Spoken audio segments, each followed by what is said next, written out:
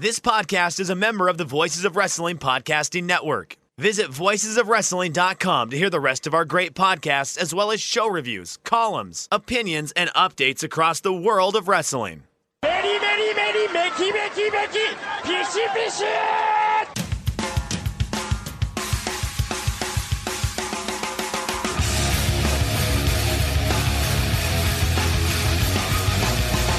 You are listening to the Voices of Wrestling podcast with your hosts, Joe Lanza. X out and go listen to some boring podcast where they're afraid of their own shadow.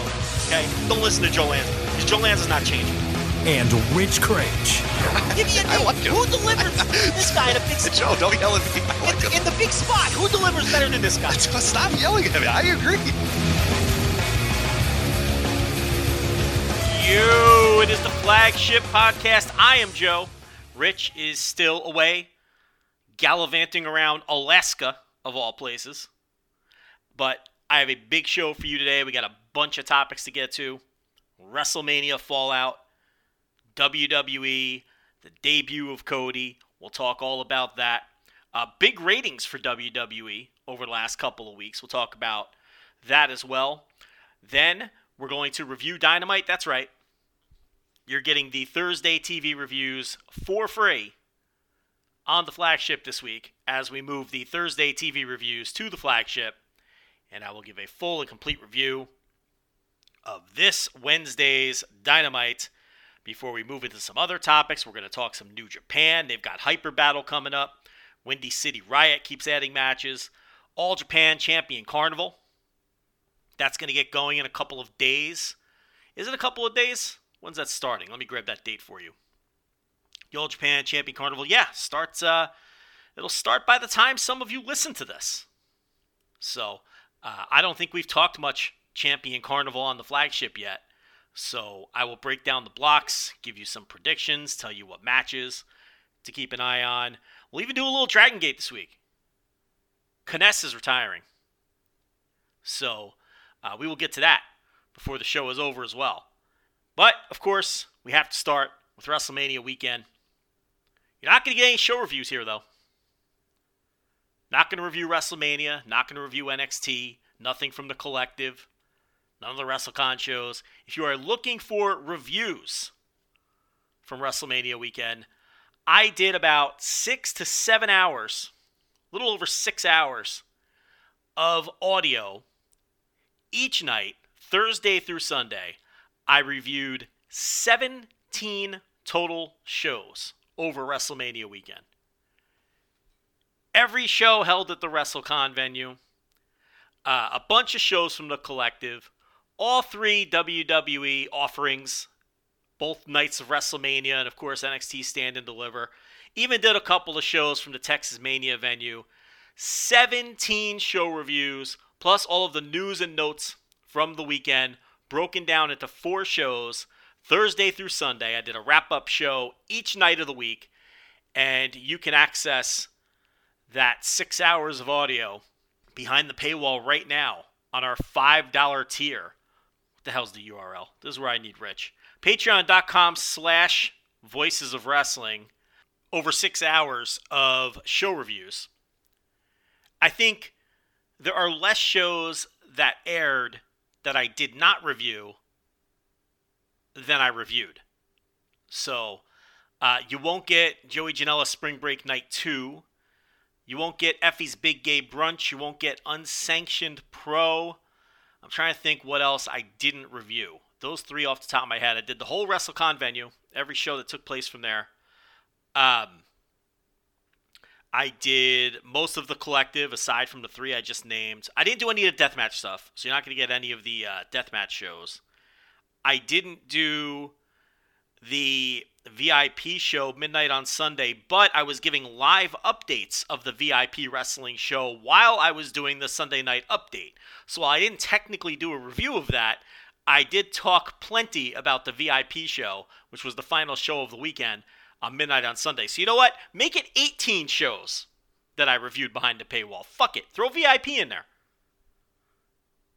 Because while I was doing the Sunday night update, I spent plenty of time talking about the VIP show that was going on while I was recording the Sunday show. So you kind of got 18 reviews in there. But, yeah, so a ton of audio there, and that's where you'll find your reviews. So we don't have to waste any time reviewing any of the WrestleMania weekend shows here today. So we can dedicate our time to a bunch of other topics. And you can get all of that, of course, on the $5 tier. So the $5 tier will get you access to most of the content we do behind the paywall. But if you want everything we do, you got to be on the $10 tier. That's where you get the live flagships, the live instant reactions, and all of our written content, in addition to everything that's available on the $5 tier. So, two different price tiers, but if you're specifically looking for WrestleMania reviews, either the two WrestleMania shows themselves, one of which I really enjoyed and the other of which I didn't like so much, I'm sure you can figure out which is which. Also, over the course of the weekend, I saw what I think is maybe one of the 10 or 20 worst matches I've ever seen in my life, and it's not Vince McMahon versus Pat McAfee. So here's a little teaser for you. So that match gets buried thoroughly.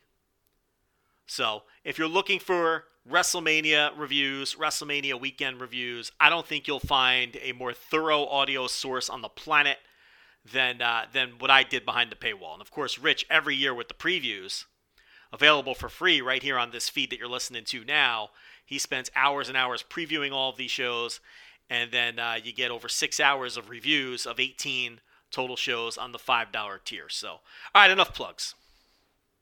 You guys are not listening to hear me read an ad for the paywall, but look, this would be a good time to jump in if you're if you're just looking for those reviews. Jump in, pay $5, listen for the rest of the month, and then cancel at the end of April. And you can get that 6 hours of WrestleMania reviews for $5. So we have plenty of people who jump in and out depending on the month and depending on, what kind of content we're pumping out. So let's talk about the aftermath of WrestleMania, though.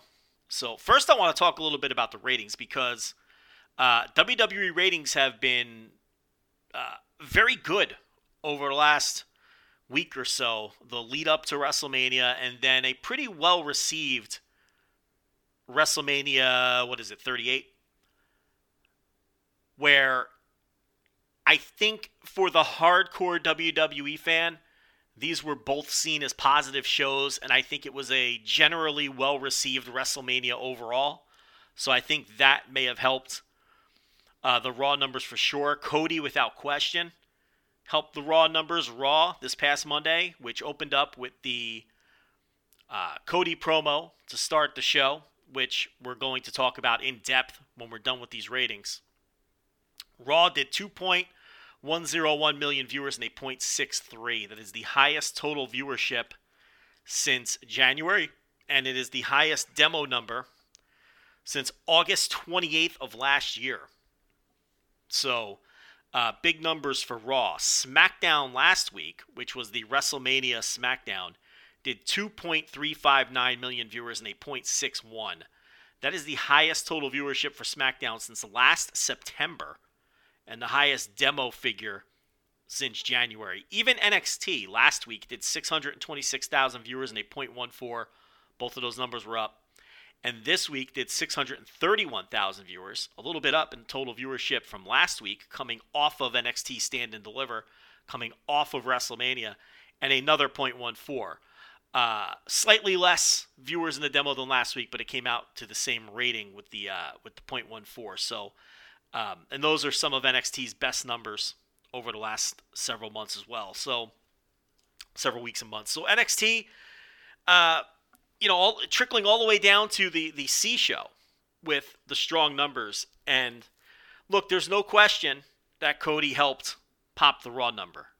You look at the quarter-hour breakdowns for Raw, and it was the first hour that really carried the show, which is, usually Raw tails off in viewership as the show moves along, so that's not completely unusual. But Cody's promo really took up the first 2 quarter hours, and those were 2 of the 3 strongest quarter hours in the show, both in total viewership and in the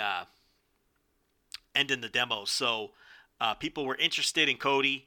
That's why they opened up the show with him. The show peaked it grew. The show grew throughout the Cody promo from start to finish. So clearly people were interested in it, and it held people's attention. And again, we're going to break down the promo in a minute. But yeah, and then the show peaked from the quarter hour 4, which was 8:45 to 9, which was a Kevin Owens promo and some other things, Miz versus Dominic. But, typical quarter hour. And then, top of the hour there. And overall, the first hour of the show was by far the best performing hour and really carried Raw to some of its best numbers in months. So, and a lot of that had to do with that Cody promo. And, when I did my WrestleMania audio on Saturday, following Cody's return to WWE and his re-debut against Seth Rollins, I spent a lot of time talking about Cody's return, the piece in Variety that just so happened to drop just as Cody was walking to the ring, which was yet another stroke of the genius of Nick Khan, making sure that gets released just as Cody is entering the ring, and then he did a 17-minute podcast with Schumacher behind on the Ringer podcast network, immediately following his match with Seth Rollins, and they had him do a media scrum the next day, and if you look at WWE's social media feeds, it's just loaded with Cody.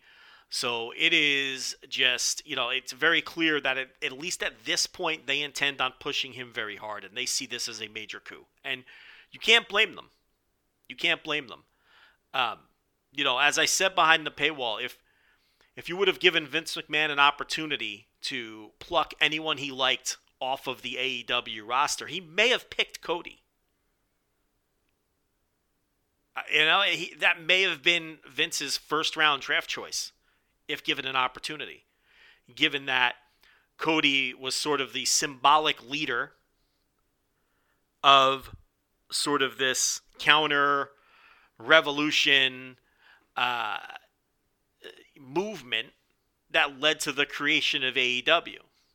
And Cody, of course, smashing the throne with the sledgehammer and being very vocal against WWE, and Vince thrives on bringing people back into the fold who badmouth him and badmouth his company.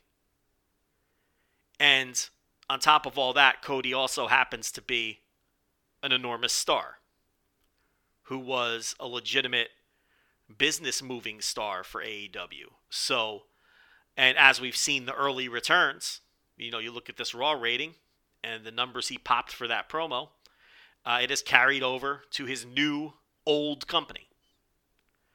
So this is a big get. They're treating it like a big get. And he didn't come cheap. I mean, we don't know the details, and maybe we never will. But what we do know from this bevy of media appearances that Cody has done and interviews and whatnot is that he got a very advantageous contract. He described it as a enormous contract with a lot of demands that were met. He got a tour bus as part of his deal.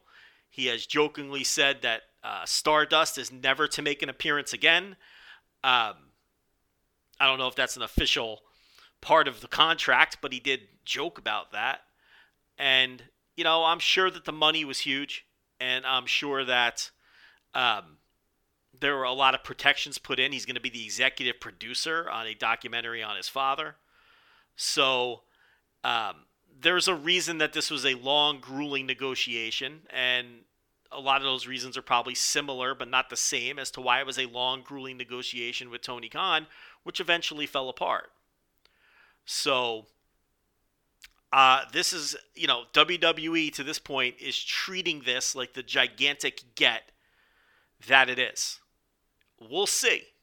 We will see if that holds, or if he's just another guy in a month, or 3 months, or 6 months. And I have to tell you, after watching this promo on Monday, I wasn't confident because you can't be with this company. You have to keep them at arm's length. You can never trust them. So I wasn't entirely confident that they would continue to treat him like a top star throughout this multi-year deal, and that it wouldn't all eventually slip into their usual pattern of shit. And now I'm less confident than ever after hearing the promo, but I'll get into that in a minute, because I did not like the promo.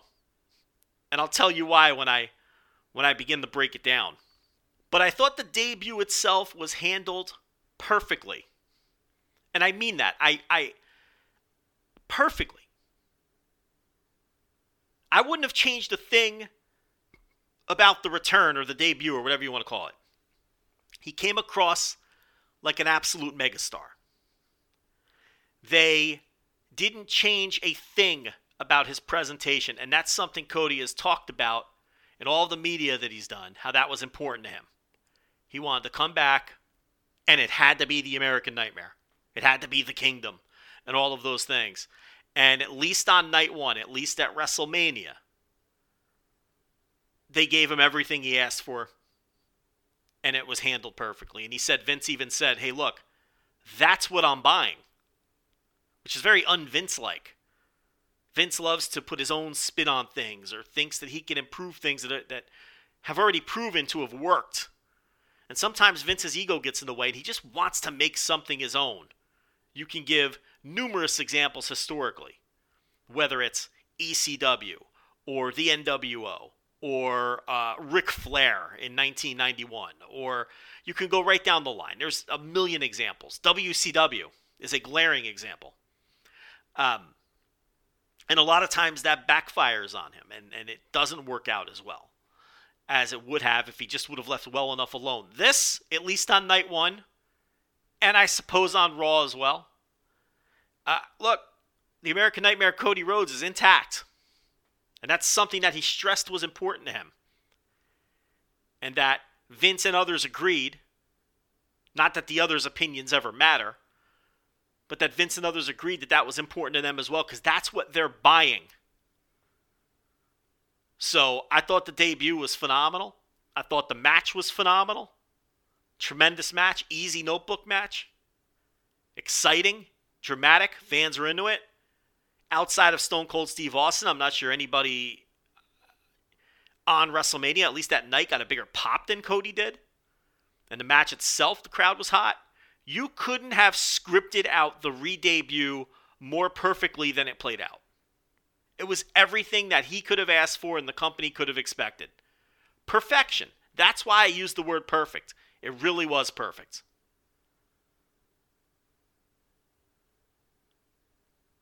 As far as the promo on Monday, this is where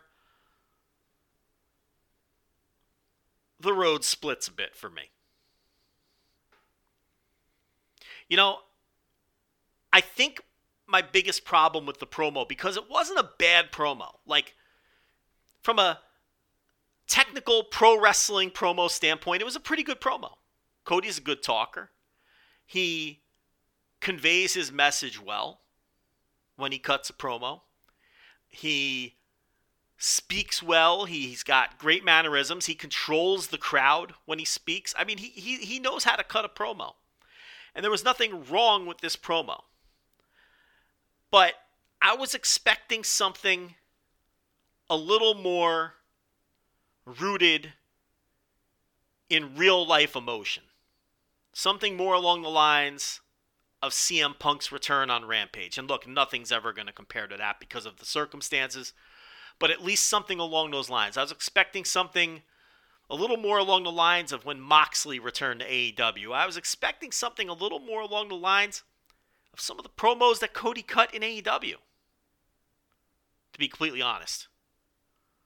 So if you don't like the comparisons to the return of one of the biggest stars in modern wrestling after 7 years, or the emotional return of a man who went away and took care of his problems and came back to an enthusiastic fan base and all that, I understand. But let's just compare Cody to himself. Okay, and now look, I get it. Any pro wrestling promo in a pro wrestling ring is going to have a hint of pro wrestling to it. I get that. And I'm not suggesting that Cody should have went out there on Monday and giving all the dirty details on his dealings with Tony Khan. And look, I didn't expect that, and that's not why I'm being critical of the promo. But what I wasn't expecting, even though you always expect a dash of pro wrestling in these sorts of things, and these guys are all workers, and they know the things they need to say to get over. Okay? I was expecting something a little more based in reality and real life emotion, and what we got was a pro wrestling promo putting over a pro wrestling angle and a pro wrestling storyline. And I thought maybe on night one we'd get some of that, because of course you always have to push what's coming. You've got to build a match. You've got to build a story. I understand all that, but I thought we'd have a little more real life emotion mixed in.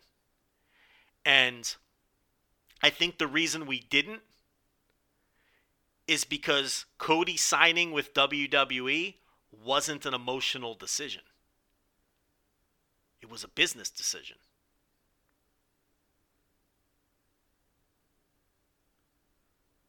So he couldn't speak from the heart. He couldn't speak from a place of strong emotion. Because this was a business decision.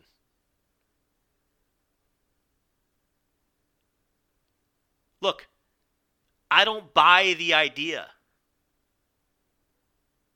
that this was an easy decision for Cody, as he has termed it, both in the ring on Raw and in some of the media outlets.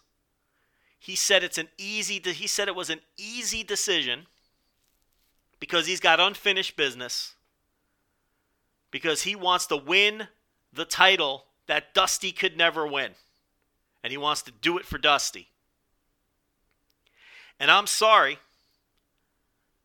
but I don't buy that Cody Rhodes made an easy decision to walk away from AEW and sign with WWE because he wants to win a fake pro wrestling title that his father never won.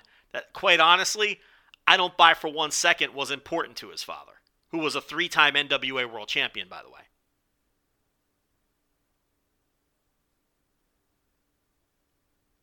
It's a wrestling storyline.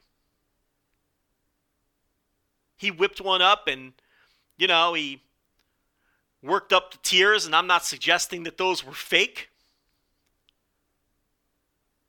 But this isn't the reason that Cody jumped from one company to the other. And it certainly wasn't an easy decision.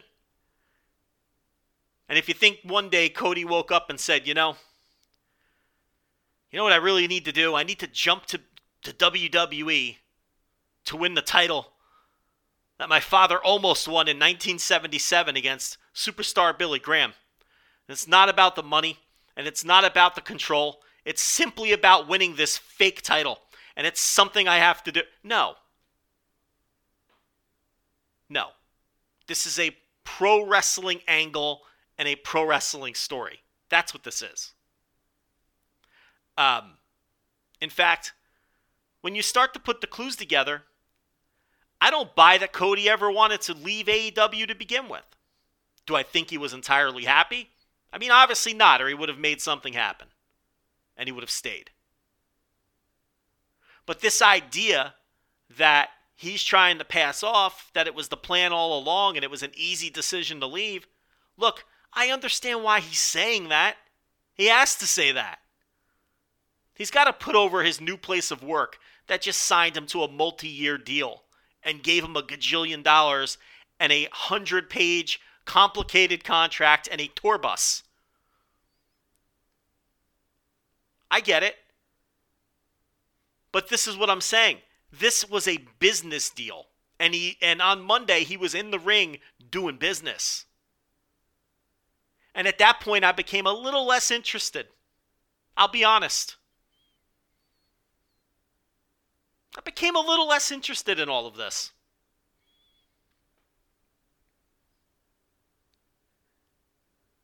The man was working Dynamites without a contract. His wife was shooting angles to build a match up until a week before they left. As Dave Meltzer reported, Cody was planning stuff with the AEW community outreach team through June and July. This wasn't a guy who had his heart set on winning a kayfabe title. This was a guy who was negotiating hard with Tony Khan and trying to stay with his previous company. All of the breadcrumbs are there.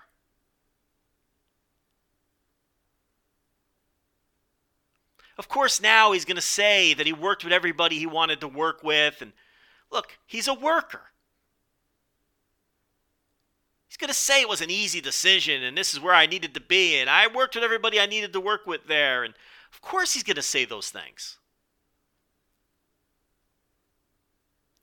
He has to appeal to his new fan base now. How many times have I come on here and told you that when these AEW wrestlers go out there and they sideswipe WWE or take shots at WWE or do those things, it's because they're appealing to the AEW fan base. They know that stuff's going to get over.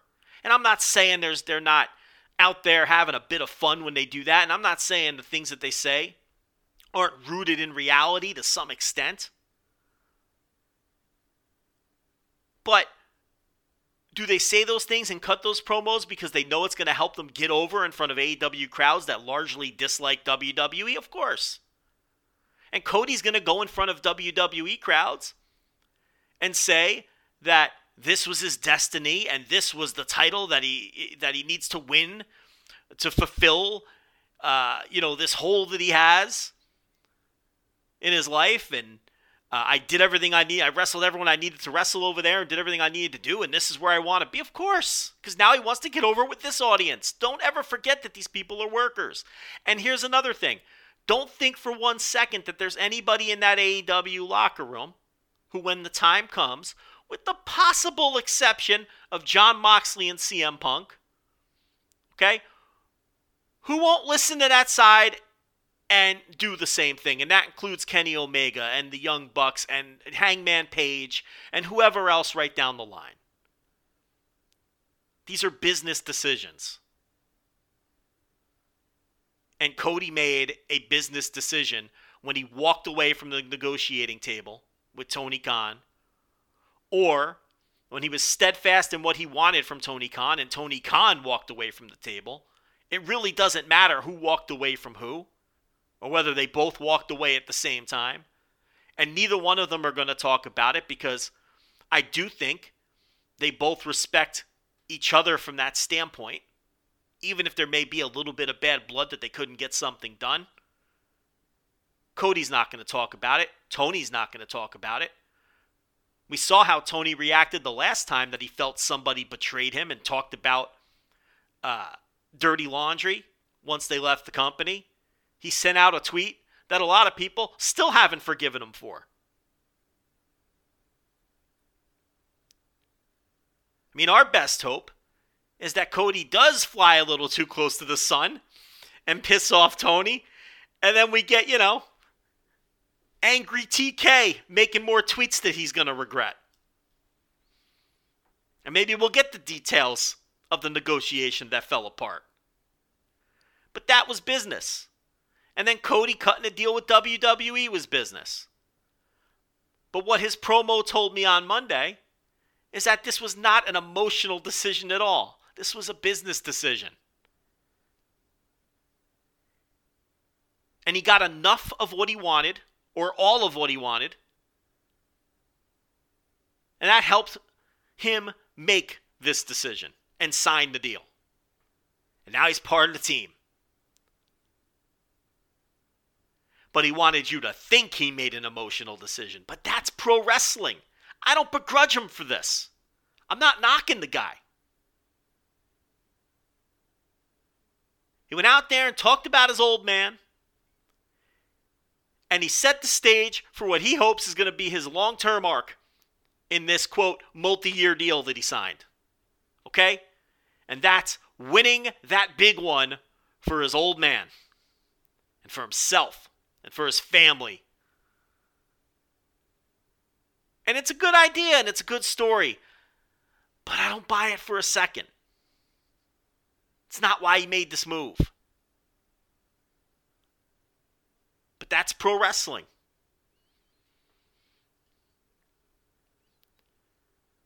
And I've seen people say, well, I don't get it. If he wanted to be world champion, why did he book the stipulation against MJF or pitch that stipulation or go along with the stipulation to never be able to win the world title in AEW? Because this is pro wrestling.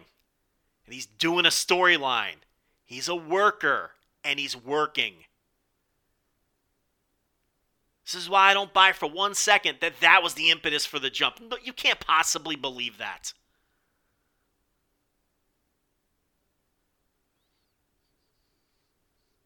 So that's why the promo felt a little flat for me. I was expecting something a little more rooted in real emotion and in the reality of the situation with the pro wrestling stuff mixed in, and we didn't get that. And perhaps I shouldn't have been expecting that. You get a little less leeway in his new company to cut promos like that.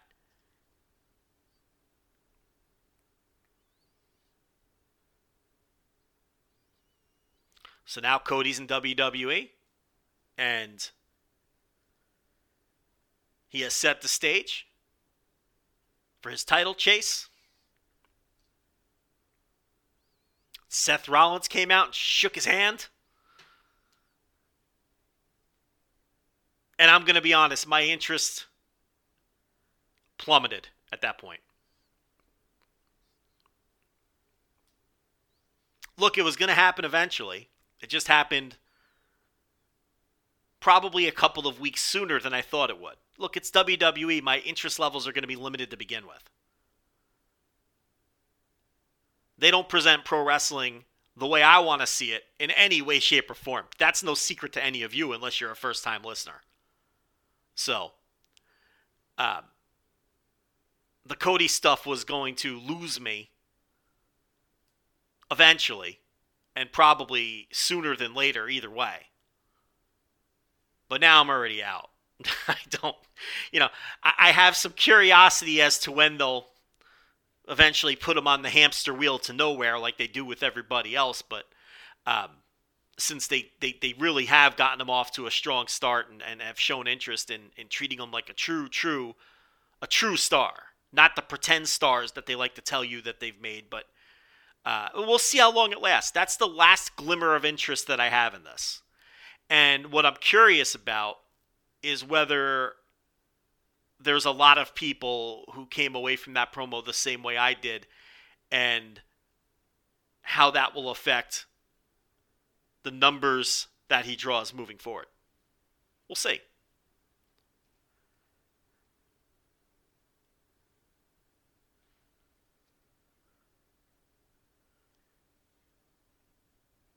This decision wasn't made with his soul, so he couldn't speak from the soul. And that's really what this comes down to. So he had to go out there and work.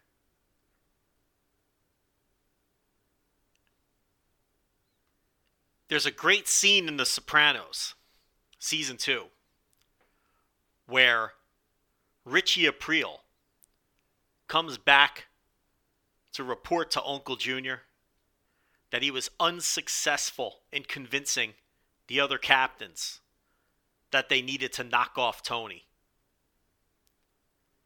And Junior gives him a hug, and he says goodbye, and Richie leaves. And Bobby Bacala notices that Junior isn't very happy. And Bobby goes, "What, Junior?" And Junior says to Bobby, he just couldn't sell it. And Bobby asks Junior to explain. And Junior goes into how he just couldn't convince the other captains that this was the move. And to him, that means that Richie is weak. And Junior says to Bobby, "I'm going to stay with Tony." Because he just couldn't sell it. Bobby says to Junior, "I'm in awe of you." That's one of my favorite scenes of the show. And that's what this promo reminded me of, that scene. Because Cody went out there and cut a perfectly fine pro wrestling promo. And he even worked some emotion. And really tried to make us believe that this was a decision made from the soul. But he just couldn't sell it.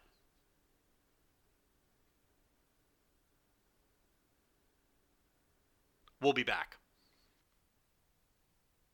All right, we're back. So let's talk about Dynamite.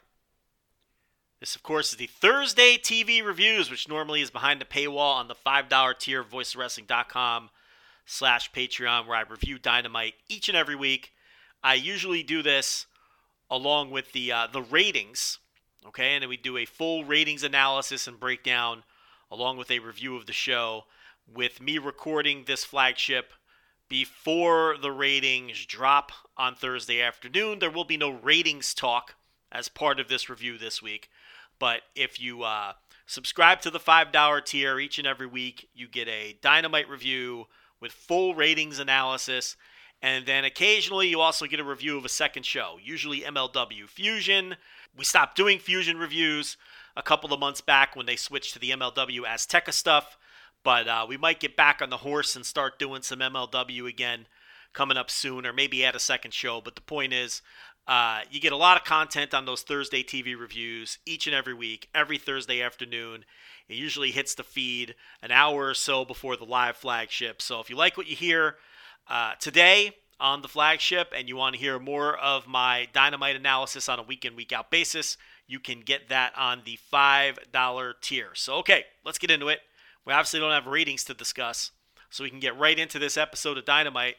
And actually, before I talk about Dynamite, I thought Rampage on Friday, which I also watched today, and I'm speaking to you very, very late on Wednesday night, early Thursday morning. I finally got around to watching Rampage because I didn't watch it on Friday because I was wrapped up in all the WrestleMania shows and making sure that I had the 18 reviews for you guys ready. So I kind of blew off Rampage over the weekend, and I watched it before Dynamite. That Rampage was one hell of a Rampage, and I really thought the closing angle with Will Hobbs and Ricky Starks and Keith Lee and Shane Strickland was absolute fucking fire. I mean, that feud is just tremendous right now, and I know they followed up on it on Dynamite with the locker room attack, and we'll talk about that. But I thought that the closing angle on Rampage this past Friday night was just super hot. So wanted to make brief mention of that. Now, as far as Rampage goes, the numbers, the viewership and the ratings have not been great the last couple of weeks. Remember, they were not preempted, but pushed to later in the night a couple of weeks ago when the NCAA tournament was going on. So the show did, I don't want to say a poor number because it was a decent number for when it aired, but a smaller number than what they normally do. And they didn't really bounce back this past week either. And you could tell that Tony Khan has decided that needs to change, and we need a reversal on those numbers because in 2 weeks, we are getting Hangman Page defending the AEW World title against Adam Cole on Rampage. That is a huge match. That is a huge match, which I believe is going to pop a number. Now, anyone expecting CM Punk debut level numbers is out of their minds. Okay, it's not going to do those kind of numbers. But I do expect it to pop one of the biggest numbers that Rampage has ever done, if not the biggest number Rampage has ever done, outside of that CM Punk debut.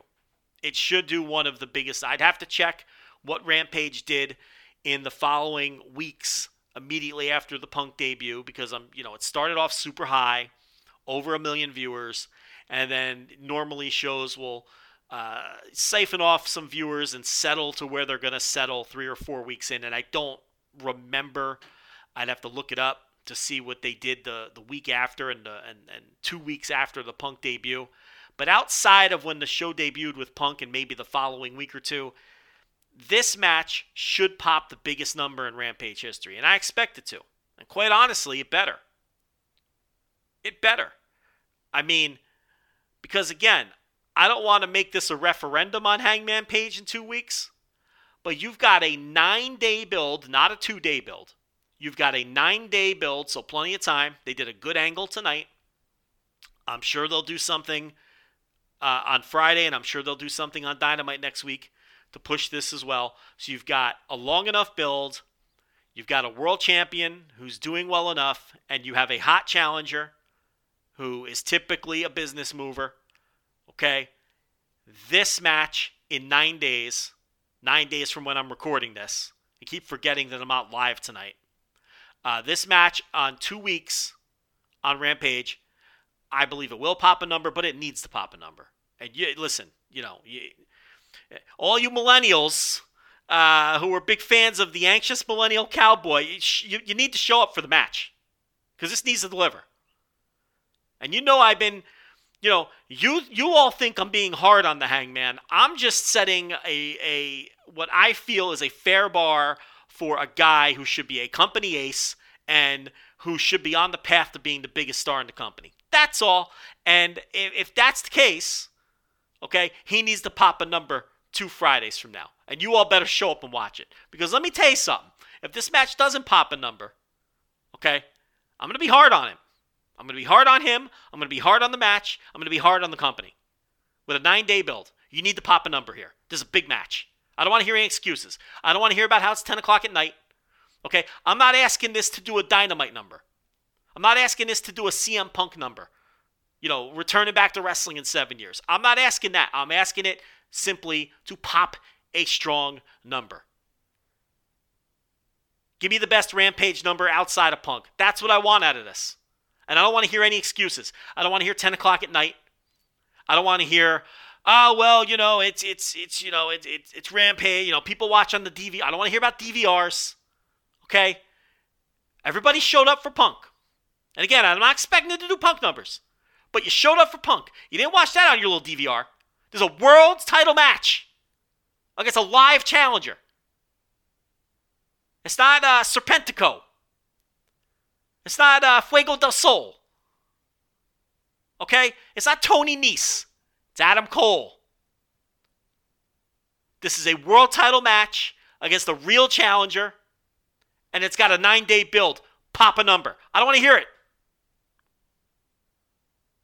And I expect it to. And it should. And I think it will. But if it doesn't, look out. Clear the table. Warn Rich. Because I'm taking we're not doing it behind the paywall. That'll be topic number 1 on the following Flagship. I don't care if Vince McMahon dies. Topic 1 is going to be, why didn't Hangman Page pop a number against Adam Cole on Rampage? That's going to be topic number 1 on the following Flagship. Because that'll be a disaster. This has to deliver. And Khan thinks it's going to deliver. That's why he's doing it. Because he didn't like the numbers the last 2 weeks. No excuses. No excuses for the farmer if this doesn't pop a number. And I'm going to let you know about it. I like the guy too, but nobody else wants to speak honestly about the Hangman. I'm holding him to a high standard.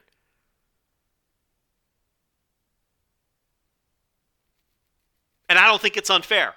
Pop a number. I'm keeping an eye on this one.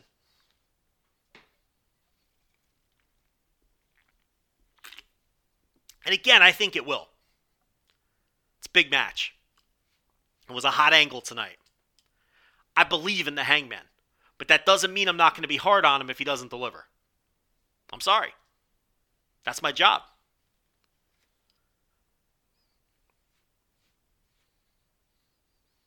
I've been hard on Roman Reigns for like 7 years. You all seem to be okay with that. No different here. No different here. That company tells me that Roman Reigns is the biggest. They've been telling me he's the biggest star in wrestling in 7 years. Okay, I hold him that standard. And I've been rough on him. Well, this company tells me that this guy is the future ace and they want him to be the... Well, okay. Well, I'm going to hold him to that standard. Pop a number 2 Fridays from now. I'm not asking for 1 million viewers. I'm not asking for a 0.5 in the demo. Give me the best Rampage number outside of Punk. That's all. That's all. And I don't think that's unfair to ask for. This is big boy time. This isn't the build anymore. This isn't the unsure cowboy washing away his troubles with the whiskey. He's the champ now. Time to deliver.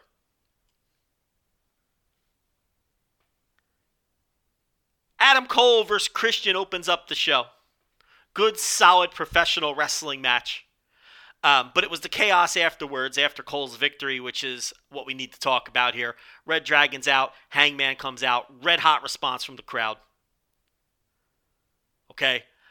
Full of fire. Gets in Cole's face. Says, we're going to be in Texas for Rampage in 2 weeks. You want a match? We're going to be in Texas. How about a Texas death match? And we know Hangman can deliver bell to bell in those. We've seen it. So the stage was set. Look, I'm looking forward to this. I think it's going to be fantastic. Adam Cole always delivers in a big spot. We know that Hangman can deliver in these matches. Hangman's had a great bell-to-bell year. Okay? I think this is going to have a big fight feel. And I believe in the farmer. I think it's going to pop a number. But it better. We had Jay Lethal, Jonathan Gresham, Sanjay Dutt, Samoa Joe recap. Little video package before Samoa Joe's in-ring debut with AEW / Ring of Honor. Is anyone going to be signed to Ring of Honor deals, or is everybody going to be all elite and then just some of those people are going to work Ring of Honor?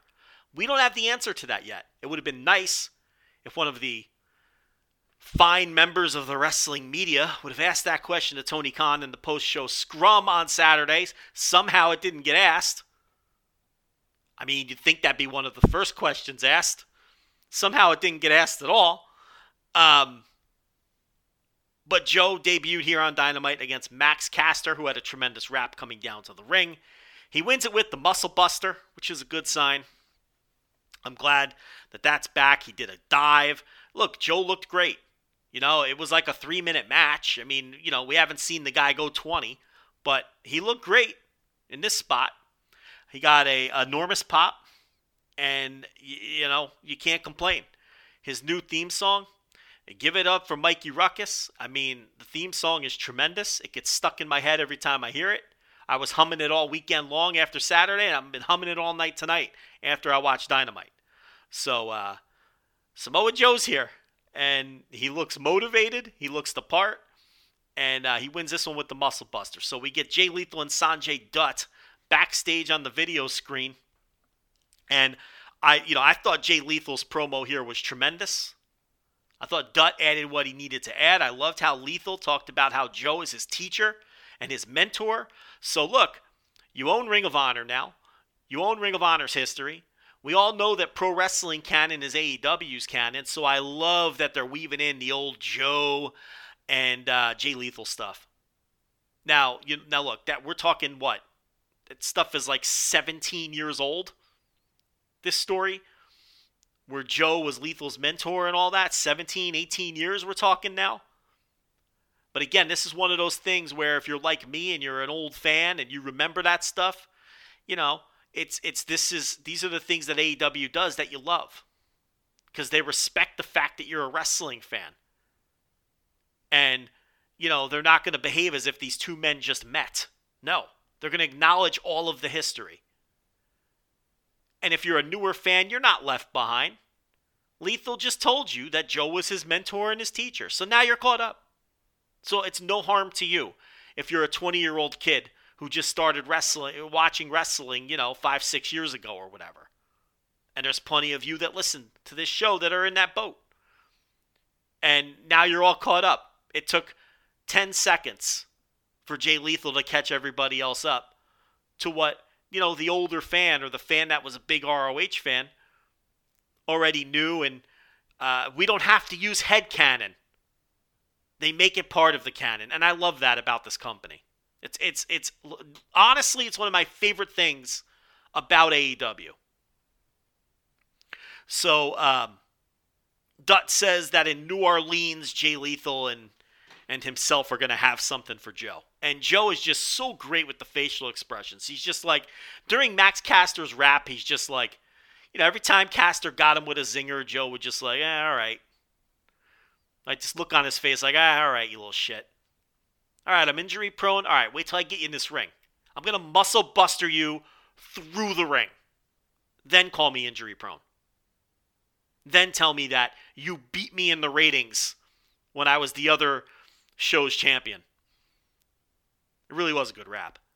And his facial expressions here were like, oh, we have something for you in New Orleans. As Joe's like, whatever, man. Shrugs his shoulders. Leaves the ring. Joe is one of these guys, a lot like Jay Briscoe, a lot like Eddie Kingston, where you just buy him. I buy that Samoa Joe could whoop my ass with minimal effort. I buy it. I buy that Jay Briscoe, if I rubbed him the wrong way, would murder me with his bare hands. I buy it. I buy into that. When Eddie Kingston tells Chris Jericho that it's on site, I believe that he's going to maul Chris Jericho on site. And Joe just is one of those guys that has that quality. New Jack had that. Bruiser Brody had that. And, not every pro wrestler, not even every tough guy pro wrestler possesses that. Joe possesses it. We had Shivani with the Blackpool Combat Club. And Regal presented, laid out the next match for each man. Bryan Danielson will be taking on Trent on Dynamite next week. And Jon Moxley will be taking on Wheeler Yuta on Rampage this week. And all of the live reports I've seen and people I've talked to who were there said that this is a must-see match. And there is talk internally in the company that a star was made in Wheeler Yuta. And I think Tony Khan, after the show, told the live crowd that as well. You guys just made a star tonight. So it sounds like Moxley Yuta is a match that you have to go out of your way to see. So I'm really looking forward to that. We had Shawn Spears versus the captain, Shawn Dean, MJF on commentary. This was another setup for the Wardlaw. He gets into the building. He is just destroying the security guards. This was just tremendous stuff. The Wardlaw came across like vintage Goldberg here, just tossing guys around. MJF's going crazy on commentary, screaming that somebody better stop this guy. While all this is happening, Shawn Spears is distracted, so the captain rolls him up and scores the pinfall, which means Shawn Dean has now defeated both MJF and Shawn Spears. Guy has 4 wins this year. 2 of them are against MJF and Spears. So he wins during all the commotion. Good for the captain. And then we'd have follow-up on this a couple of minutes later. Next, we had Tony Schiavone with the Best Friends. And Chuck Taylor is trying, he's telling Wheeler Yuta that, look, we all love you, man. It's, we love, and then Trent cuts him off and he says, I don't love you. I think you're a scumbag and a traitor. Trent is still upset that Wheeler went back into the ring to acknowledge William Regal a few weeks ago. So there's still all of this tension between Trent and Yuta. And Trent says he's going to show Wheeler how it's done when he wrestles Bryan Danielson next week on Dynamite. So next up, we have Proud and Powerful and Eddie Kingston. They are jumping the Jericho Appreciation Squad in the back, beating the living shit out of them. The Jericho gang take a powder to the outside into a waiting vehicle driven by Jake Hagar, and they hightail it out of there. Kingston and the gang head into the ring and cut a tremendous promo where he says, when I see all you guys, it is on sight. That means the next time I see you, Chris Jericho, I am going to kick your ass. The next time I see you, Matt Martell or whatever his name is in this company. I'm going to kick your ass. He says, Garcia, I know where you live. I'm going to come to your house and kick your ass. So this was just the typical tremendous stuff from Eddie Kingston. And he says next week in New Orleans, he's going to do it Junkyard Dog Butch Reed style. So, of course, Eddie Kingston with the nod to history. The tape nerd that he is. And you got to appreciate that. That got a big pop out of Jim Ross, too. Cranky old Jim Ross enjoyed that. We had a Hook pre-tape of him blowing off the Danhausen spell a few weeks ago. Are we going to get Hook versus Danhausen? I really hope we do. That could be very entertaining. Look, I enjoy Danhausen in this role. The problem with Danhausen comes when you overpush him. He's very entertaining otherwise. Shivani is with Jade Cargill. She comes out and they're talking about Marina Shafir, who's calling herself the problem. Cargill is annoyed by this and she says, I'm the problem solver. Look, I talked about it last week. I am not confident that this match will go well. You can talk about Shafir and her matches on Dark all you want. I've yet to be impressed by her in the ring. I'm not digging my heels in. I'm willing to be proved wrong here. But, we all know Jade is green as grass as well. So, no pun intended. So, this could be messy. So, we'll see what happens when Jade and Marina Shafir get in there. We have Alex Marvez. He's with MJF and Spears. This was the follow-up to what we saw earlier. MJF challenges Shawn Dean. He's had enough of this shit. So, he wants another crack at Shawn Dean. And they both talk shit on the Wardlaw, call him Piggy and everything else. So, next up, Butcher and the Blade versus the Hardys in a tables match. And I have to tell you, you, the listener, may have enjoyed this more than me. I cannot get into the Hardys. I have no interest in this. I really don't give a shit about Jeff Hardy. And, I shouldn't say that. I'm pretty indifferent on Jeff Hardy. But I truly don't give a single shit about Matt Hardy. Never have, never will. I don't think I've ever cared about Matt Hardy.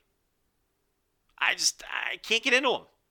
And I can't get into this, Matt Hardy wearing his Junko jeans from 1997 and the Hardys out there at, pushing 50 doing the act they were doing when they were 22. I can't get into it. I'm just not a Matt Hardy guy and never was. At any point in his career was I a Matt Hardy guy. Never. So, this was a tables match. I didn't really understand the rules. A man went through the table, but the match didn't end. So, I guess it was you have to put both members of the team through the table. And I'm just like, just get this over with. We all know the Hardys are winning, and I just have no interest in this. And the Hardys did win, eventually. When they put both men through the table, I think. I don't know. Whatever. Andrade came out. Sting came out. Big face-off. Look, these Hardy segments are never going to work for me. I don't know. Christian's with the Jurassic Express. He's mad that he lost. He throws something and walks off. So Christian's about to snap. Couldn't come a moment too soon. Waiting on this Christian Jungle Boy feud we're inevitably getting. Jurassic Express cuts a promo on Red Dragon. They say, hey, look, you guys have been champions everywhere. But here, the wins and losses matter. And you're not championship. You don't have a championship record. You're not ranked. But we don't like you, and your nose is in our business, so we'll give you a title shot. How about that? So next Wednesday, Red Dragon, Jungle Express, tag team titles at the behest of the champions. And I like that. I like the idea, and we've seen this before in this company, of a champion calling out a challenger and demanding to get their hands on them in the ring. I have no problem with that, bypassing the rankings in those circumstances, especially when it's a babyface champion. We are told that we are getting Thunder Rosa and Nyla Rose at Battle of the Belts 2 on April 16th. There's a nice surprise. It's going to be a big week for AEW. Okay? They're going to have a big show, a big Dynamite on Wednesday with all the matches they set up tonight. Tag title match, Bryan Danielson versus Trent. Then on Friday, the Hangman's going to defend the title against Adam Cole in the Texas Death Match. And then the next day, Battle of the Belts too. So it's going to be a big week for AEW next week. Looking forward to it. I'm into this. Jamie Hayter and Tony Storm have a face-off in the back with Tony Schiavone. No problem with that match. This is what I've been talking about the last month or so. Maybe longer than that. Less Layla Hirsch on my TV. More Jamie Hayter. And Tony Storm. And Serena Deeb. And Sheeta. And the women that are good that can go. Less Bunny. Less Layla Hirsch. More of these people. Jamie Hayter, Tony Storm. Let's do it. So Jamie Hayter. No, not Jamie Hayter. Julia Hart took on Sheeta. This was for a spot in the Owen. Ladies and gentlemen, Sheeta has won with the Falcon Arrow. How many times have I come on here for the Thursday TV reviews and screamed and yelled about Sheeta hitting the Falcon Arrow? You know the Sheeta match cannot end until she gets a near fall in the Falcon Arrow. It's the Matt Hardy side effect, remember? Or the Sami Zayn Blue Thunder Bomb. You go right down the line, name your favorite wrestler. The match will not end until they get the near fall on their top signature move. And Sheeta hits the Falcon Arrow, and I'm like, oh, all right, here comes the... Whoa, she beat her! Yes! And Julia Hart is, she's so low on the pecking order that that's someone who would get beat by the Falcon Arrow, which isn't able to put away your Britt Bakers or your Rihos or your, whoever she's wrestled. Now, I can't remember. But the point here is, Julia Hart is slotted in a place where she would, these little things. It doesn't take much to make me happy as a wrestling fan. Beat a lower mid-carder with your signature move and have the upper mid-carders kick out of it every time, and I'm happy.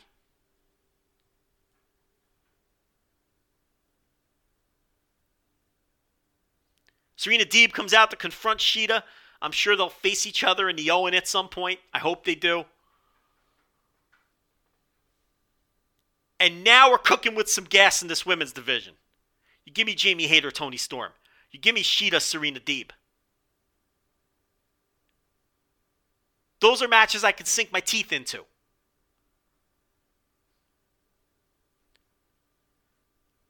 Marvez is with Swerve. Swerve Strickland talking about how he was at the Grammys. Talking about last week on Rampage and his loss to Ricky Starks. And then he gets jumped by Starks and Hobbs. Keith Lee makes the save. They have another really good brawl. Keith Lee knocks Hobbs through a wall. Or it may have been Starks. You know who I've been really impressed with over the last month or so? Will Hobbs. He is really coming along. Will Hobbs. In every way. Bell to bell. He's doing his best work yet. His look. His gear, his hair, his massive body, his facial expressions. Watch Will Hobbs while Ricky Starks is cutting a promo. Watch Will Hobbs in the ring. And his facials. And his promos. More confidence on the microphone. Will Hobbs is coming along very nicely. There was a time where I was like, I kind of like Will Hobbs, but there's a ceiling there. Maybe a nice guy to have on the roster. Now I'm like, that ceiling has been raised. This is why it pays to be patient sometimes with these people. Let's talk about Braun Breaker for a bit, and I know that has nothing to do with Dynamite, but, it got me to thinking. We saw Braun Breaker lose at Stand and Deliver to Dolph Ziggler, and I've been critical of Braun Breaker.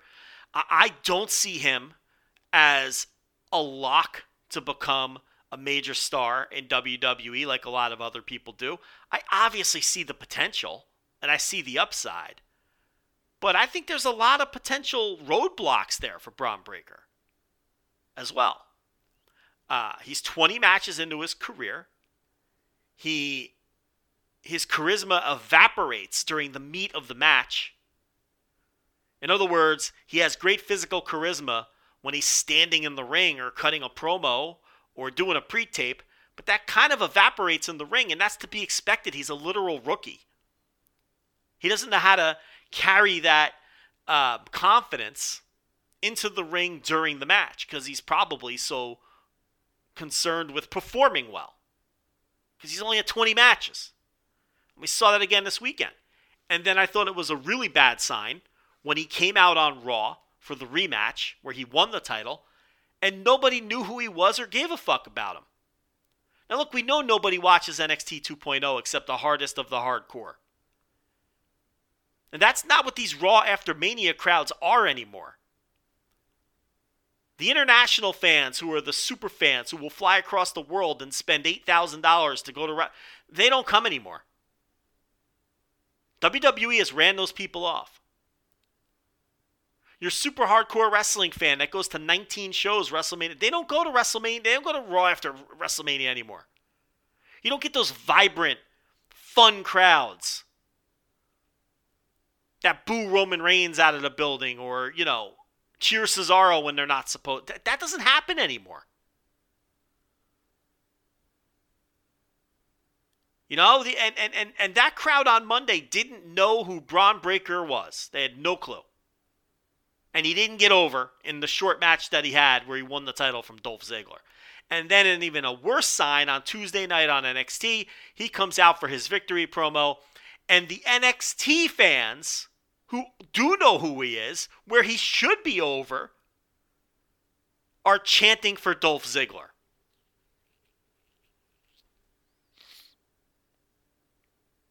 And these are not main roster fans who don't know who the guy is. These are NXT fans who are there every week. And they're chanting for Dolph Ziggler. Don't say I didn't warn you. When I told everyone not so fast with Braun Breaker. Pump the brakes. This might not be the lock you think it is. Now listen. He has a whole career in front of him. Who knows? But it's too much too soon. And he isn't getting over. NXT's ratings haven't moved. You'd think by now, your toxic attractions, your Braun Breakers, they'd start getting over by now. But it hasn't happened. This guy bombed in front of 2 different crowds this week on TV. His quarters never pop a number. It's too much too soon. And how does this relate to Will Hobbs? I think AEW does a good job taking these young wrestlers and bringing them along slowly. Resisting the temptation to take a guy who looks like Will Hobbs and immediately push him to the moon before he's ready. And then you could set back his career if you expose these people before they're ready. But we've seen this slow climb for Hobbs, where he was like the 4th guy in Team Taz. Brian Cage. First Taz did all the talking, and Brian Cage was, even they didn't even let Ricky Starks talk at first. And he's a guy who knew how to talk when he as soon as they signed him. So you get Cage out of the picture. Then Ricky Starks, got a chance to talk more. Because now Taz they never even have Taz with them anymore at this point. Starks does all the talking. And Will Hobbs gets to cut some promos. Will Hobbs gets to work on the YouTube shows and figure out what he needs to be bell to bell and work on his look and work on his facial expressions and work with the coaches and learn from Ricky Starks and learn from Taz. So there's something to be said for bringing people along slowly. And it's not to say if you rocket strap the right guy, it won't work. It worked for, historically there's examples of that too. Look at Goldberg. Look at Jade Cargill. Jade Cargill did get over. Braun Breaker has not.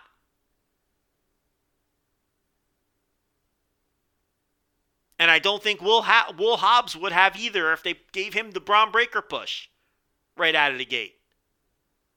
So you start with Brian Cage. And now it's Ricky Starks. And one day it'll be Hobbs.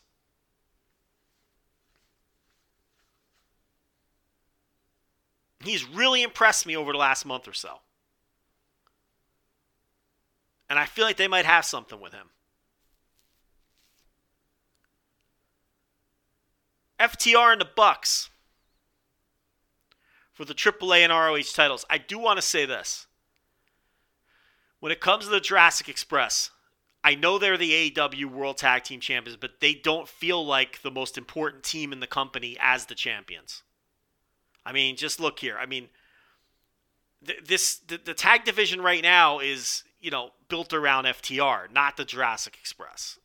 Look. This match felt like the most important tag team match on Dynamite in a long time. And I know that they're high on the Jungle Boy, and I know that this is an important title reign for them from that standpoint. But what felt more important to you? FTR Bucks tonight or Jurassic Express Red Dragon next week? It's not even close. So, I'm not saying that's an indictment of Jungle Boy. Don't worry about the fucking dinosaur man. He doesn't matter here. But it does say something. And they've got 3 sets of tag team titles floating around this company right now. And FTR knocked it out of the park again. This wasn't as good as the Briscoes match. But this was an easy notebook match. And as far as the Young Bucks go, every now and then, this Young Bucks versus Usos comparison will bubble to the surface, right? And I don't understand how anyone can choose the Usos. I don't get it. The Usos are immensely talented, and I think they can be every bit as good as the other top tag teams in wrestling if they were put in those positions. And in their company, they simply aren't. But we have to assess what we see. I can't work in hypotheticals. And if you're comparing the Young Bucks to the Usos, I just can't see an argument for the Young Bucks. Every 4th or 5th match or so have a match of the year contender. They shit him out the way I shit out fucking buffalo wings. After a night of fucking, eating wings and down in Coke Z's. And then I spend 18 minutes on the toilet 17 minutes later. That's what the Bucks do with match of the year. They just shit him out. If they're put in a position to have a big match, chances are it's going to be great. And then there's a chance it's going to be a match of the year contender. They have several every year. And like they just had tonight. Another great match. It's just so you expect it. Now ask yourself this. When's the last time the Usos had a truly great match? Not a nice little TV match. Not a good performance in a 3-star match. No. When is the last, think about this. When is the last time the Usos had a truly great match where you said, that was the best match on the show. That's one of the best matches I've seen this year. That's a match of the year contender. When's the last time the Usos have done that? The Bucks do it once a month. What is this debate? It's not even close. Now, if you put the Usos in this company, And they're wrestling FTR and they're given 25 minutes, or they're wrestling the Bucks on a pay-per-view, or they're wrestling the Jungle Boy and the Dinosaur and having a spot fest with those guys, or go right down the line. Are the Usos capable of that? Yeah, I think they are. But the fact is, they don't produce that in the environment that they're in, and that's all I can judge them by. I can't work off hypotheticals.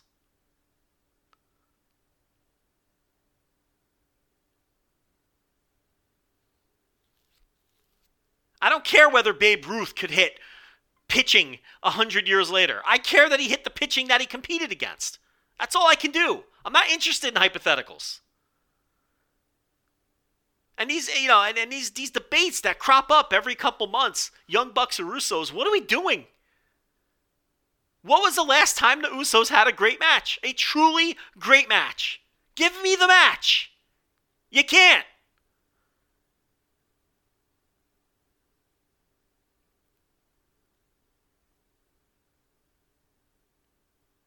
New Day 3 years ago? I mean, when was it?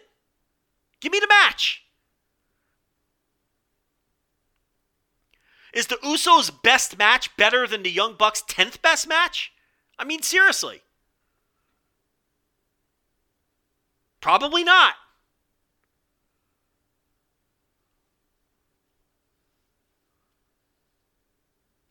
Is the Usos' best match better than any of the Young Bucks' 5th best match in any given year over the last 5 years? The Usos' best match all time. I don't know. It might not be.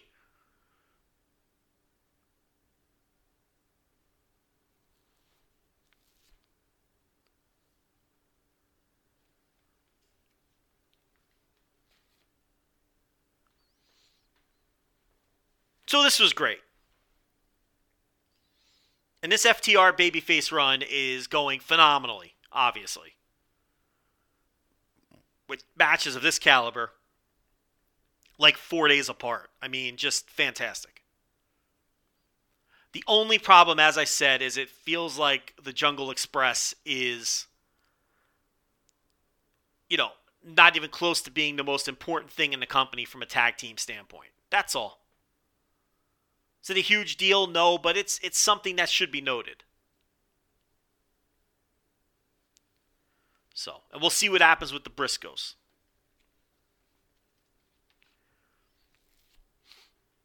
And we'll see what happens with ROH. I mean, Time Warner can't step in, and I wouldn't think if, the Briscoes are working ROH shows that aren't on there, that have nothing to do with Turner. But as Khan talked about in the scrum, those things all have to be worked out. He had to get permission from Time Warner just to run Supercard of Honor. He had to assure them that he wasn't going to do a backdoor AEW show. Because listen, they're paying almost $50 million a year for AEW content. So we'll see. But that's a conversation for another day. But look, it was a good Dynamite. You have a main event of that caliber. And I'm sure most of you were into the Hardys thing more than I was. And then the rest of the show was very good in terms of, pushing storylines forward and big matches coming up and promos. It was a very good Dynamite. Dynamite's been very good for a number of weeks now. So that's your Dynamite review. And as I said, if you want to hear me review Dynamite every week, in addition to breaking down the ratings, and soon I'm sure we'll get a second television show in the mix, then you can get that on the $5 tier. Patreon.com/Voices of Wrestling. And I will be right back with segment number 3. All right, what do we got? We got HelloFresh. With HelloFresh, you get farm-fresh, pre-portioned ingredients and seasonal recipes delivered right to your doorstep. Skip trips to the grocery store and count on HelloFresh to make home cooking easy, fun, and affordable. That's why it's America's #1 meal kit. HelloFresh delivers pre-portioned ingredients to your door, including farm-fresh produce that arrives within a week, so you get convenience without skimping on quality. Skip the trip to the grocery store, saving you the wait in long lines and ensuring you don't waste money on excess food. Don't forget dessert. Satisfy your sweet tooth with seasonal, limited-time goodies like Dunkaroos cookie dough or Vanilla Delight cheesecake. HelloFresh offers 50 menu and market items to choose from every week, including veggie, calorie-smart, family-friendly, and gourmet options, providing plenty of variety. Recipes like hibachi sweet soy, bavette steak, and shrimp bring restaurant-quality meals right to your kitchen, while their white cheddar Wonder Burgers make it easier than ever to skip the takeout. I know I love using HelloFresh because it saves me so much time.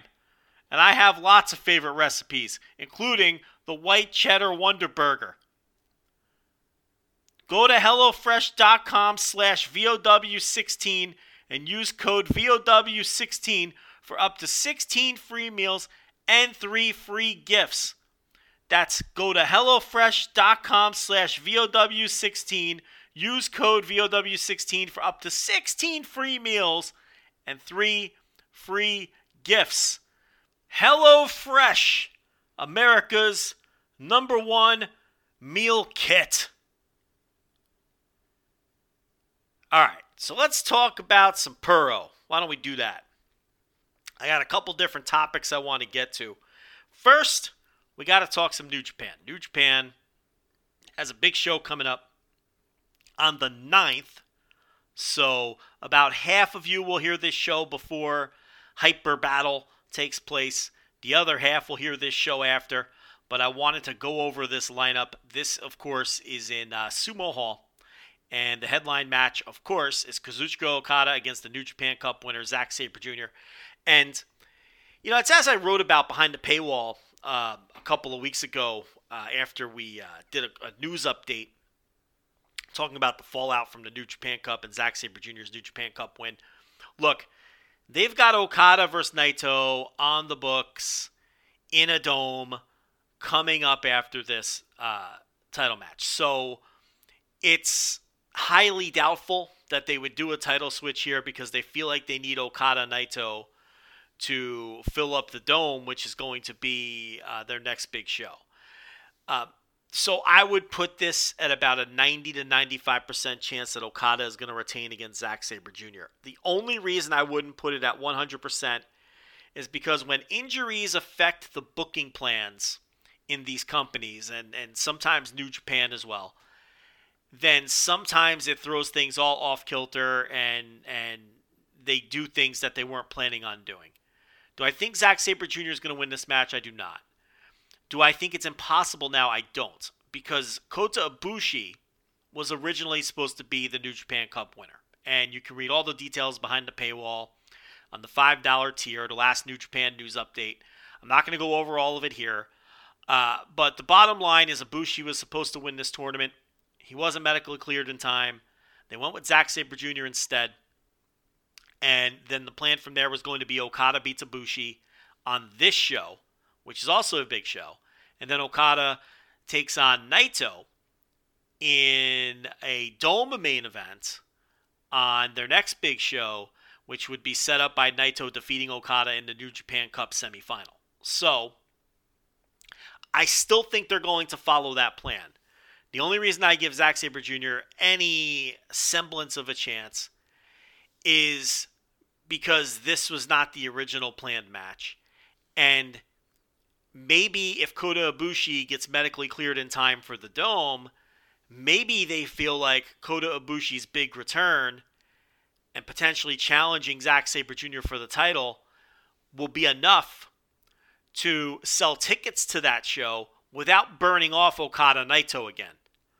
But again, I think there's a remote chance of that. I think they're just going to stick with the plan, go with Okada Naito, and if they can get Ibushi back for that show, they get him back. And, you know, maybe they give him a match on that show somewhere. You know, it can't hurt.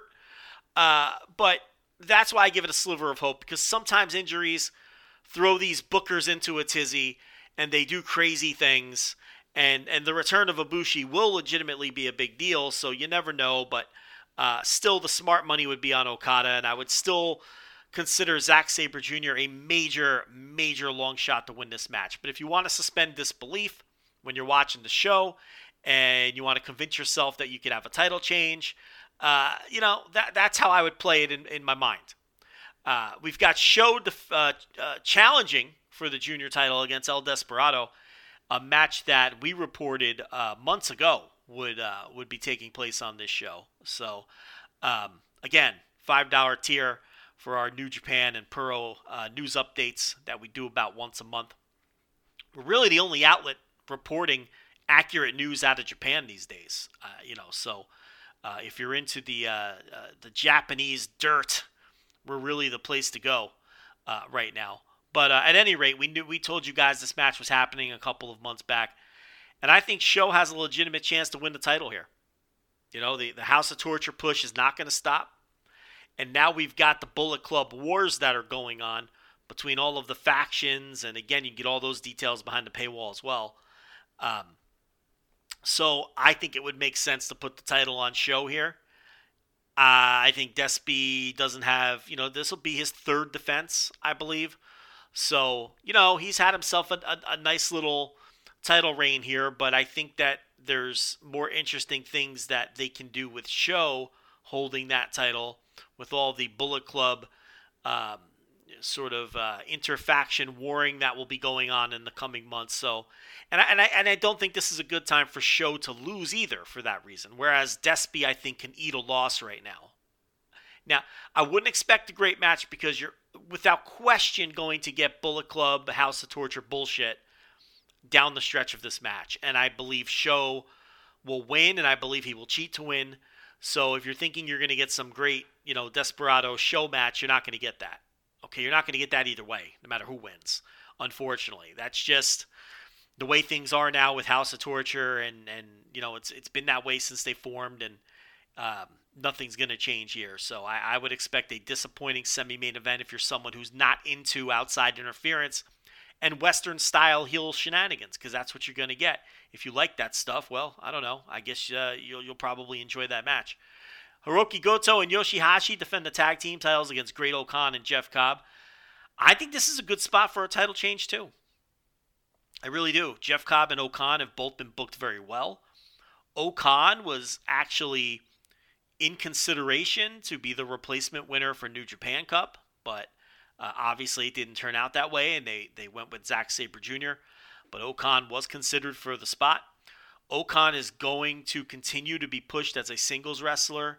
He's going to continue to pick up lots of singles wins because they are preparing him for some point late 2022, early 2023.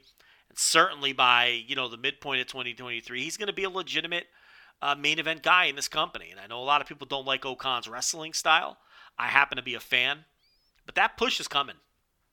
And it almost came now, as they almost chose him as the replacement for Ibushi to win the New Japan Cup before ultimately going with Sabre. So I think Okan and Cobb winning the tag team titles would be beneficial in both continuing Okan's push, right?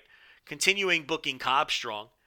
And, the Yoshihashi Hiroki Goto thing, they were good champions to get them through that feud that they were having with House of Torture. But now that that's kind of in the rear view, and House of Torture have moved on to feuding with other factions in the Bullet Club wars, I think it's time to move on from Goto and Yoshihashi. So I can definitely see Okan and Cobb winning this, and United Empire, when they finally get all those guys together, and it looks like they're going to be working together a lot in the United States coming up, but when they finally get all those guys together in Japan, that faction is in for a monster push as well. So I see a title change there. I think you're going to see 2 title changes with the junior title and the tag team titles, and I think Okada is going to retain. As far as the Never title goes, I think they did a good job setting up the Hiromu versus Evil match. Hiromu beat a bunch of heavyweights in the New Japan Cup, and they shot a couple of different angles with Hiromu and Evil, with Evil choking out Hiromu, Togo choking out Hiromu with the garrote wire while Evil taunted him, and then the next night, following Evil's match, Hiromu stole the Never title. So I don't see a title change here, but Hiromu Evil is one of these long-term feuds in New Japan where I don't think they're going to pay it off yet. Hiromu has a major beef with Evil. You remember him basically going insane when Evil turned against LIJ. So this is a long-term story they're telling, and I think this is another step. I don't see Hiromu beating Evil yet for a championship. I think that'll happen at some point down the line. I think they're going to save that as kind of a big moment, and I don't think that moment is coming now, so I think Evil will retain. Toru Yano, he defends the King of Pro Wrestling gimmick against Taichi, and I still don't know if has a stipulation been named for this? I don't know. I'll try to get back to that. The junior tag titles, a lot of title matches here. This is a major show. It's Sumo Hall. Master Wato and Taguchi, and they will defend against El Phantasmo and Taiji Ishimori. To me, this is a coin flip. It's a coin flip. Wato and Taguchi just won the titles. This would be their first defense. But when it comes to the junior tag team titles, those titles can change hands anytime. It really doesn't matter. And it's been that way for a long time. So it's just at the whims of the bookers. If they want to do something interesting on the undercard and do a title switch. I could see Phantasmo and Ishimori winning this and then defending against this very same team in the on the Dome show, which follows this. So, who knows? That's a coin flip match to me. We've got Shingo and Tetsuya Naito versus Hanare and Will Ospreay. No titles at stake there. That just looks like a really cool match on paper. So, Hanare is obviously eating a pin from someone. Probably Naito, since he presumably will be getting the next title shot. And then the opener, Jado, Tangaloa, Tamatanga, and Hiroshi Tanahashi. Very weird.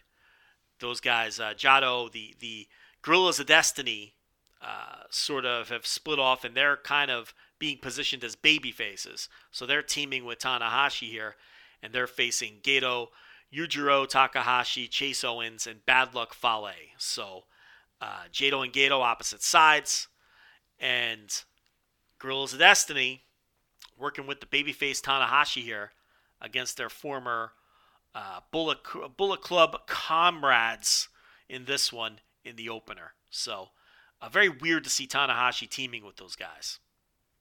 And then it's off to the Fukuoka Dome, which is what I've been talking about. That'll be on May 1st. Wrestling Dontaku is at the Fukuoka Dome this year. So, I expect it to be Naito Okada. I don't think they're going to change up their plans as far as that is concerned. But I guess we'll have to wait and see. But I would love to tell you that Zack Sabre Jr. has more of a chance, just to make things more interesting. But I just can't see it. I think Okada Naito, even though it'll be the third time this year, I think that's the safe play for a building of that size.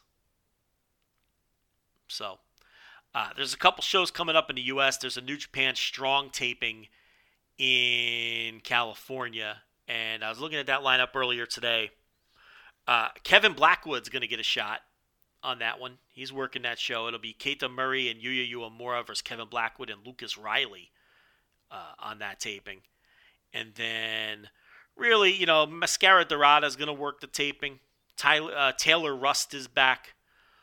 Brody King is working the tapings as well. Actually, all three of those guys are teaming together, and they're facing TJP, Hanare, and the Great Okan. This show is going to be on April 10th in California. It's a lot of the guys that are scheduled for this taping are working the Sumo Hall show on April 9th in Tokyo. So it's a pretty quick turnaround for a lot of these dudes to then fly to California and do a TV taping for Strong. Alex Zane and Christopher Daniels against Chris Bay and El Phantasmo. What I'm interested in is if they do any of the Bullet Club War stuff on the Strong tapings, which I was told you could expect to see some of that stuff across New Japan Strong, New Japan Proper, obviously, even Impact Wrestling with the Good Brothers and Jay White, and even possibly AEW with the Elites kind of being weaved into the story as well. Aaron Solo and Nick Camarado versus Carl Fredericks and Clark Connors. So QT Marshall's boys, and I think he's appearing at the taping as well. So we're seeing, some AEW New Japan stuff here, which will be interesting. Tomohiro Ishii versus Big Damo. That looks like it could be a real interesting match. I know Damo worked a couple matches WrestleMania weekend, so he's getting back in the mix. Kevin Knight, the DKC, and Fred Yehai against Bateman, Mysterioso, and Barrett Brown. I saw Barrett Brown against Minoru Suzuki on the VIP show in Dallas, which was the final show of WrestleMania weekend. The final match of WrestleMania weekend was Barrett Brown versus Minoru Suzuki, so he had a big opportunity there against Suzuki. And they had a pretty decent match. They did the Suzuki formula match that he does when he comes to the U.S. Rocky Romero, Alex Coughlin, and Adrian Quest versus JR Kratos, Black Tiger, and Danny Limelight. So Kid Fuego, who does not play, back in the mix for New Japan Strong with Adrian Quest. Hikuleo is the US of J challenger that night against Jay White. And that's the one you want to circle to see if they're going to do some Bullet Club stuff on this taping. Okay, because you got Hikuleo in there against Jay White. And the obvious speculation is that Hikuleo is going to, side with his brothers and with the Guerrillas of Destiny. So we'll see. We'll see if they do an angle. There's a handicap match with Fred Rosser against Royce Isaacs and Jarrell Nelson. So 2 members of Team Filthy against Fred Rosser. You don't often see handicap matches in New Japan, but you're going to get one there. David Finlay versus Blake Christian. That could be really good.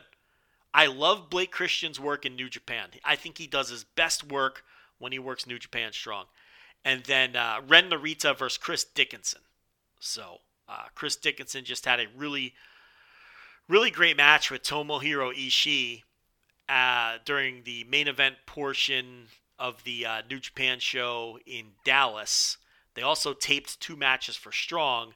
But for the pay-per-view portion, the main event was Dickinson versus Ishii, and I really enjoyed that. And I'm sure Dickinson will have a really good match with Ren Narita as well. So, look, that's a big taping. That's a big taping with a lot of interesting stuff. So that'll be April 10th in LA. And then April 16th, of course, is Windy City Riot. So that's already sold out. That's Chicago. That's Will Ospreay versus Moxley. So this is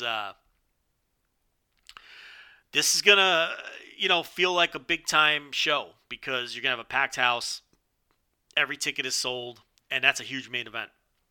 Underneath, 10-man tag: Fred Rosser, Josh Alexander, Alex Coughlin, Ren Narita, and Chris Dickinson against Royce Isaacs, Jarrell Nelson, JR Kratos, Black Tiger, and Danny Limelight. So, the one thing watching the New Japan show WrestleMania weekend was it wasn't a great lineup. The main event was Ishii versus Dickinson, and, that's not a true New Japan main event, and it was only a 5-match show.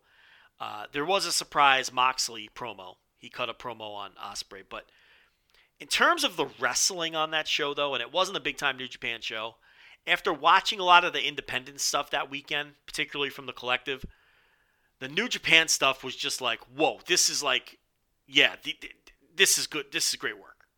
Like, it just struck me how I was like, oh, okay, this is Major League Pro Wrestling. Up and down the 5-match card. It was like, this is such a drastic difference from watching fucking Shazza McKenzie. Like, it's just...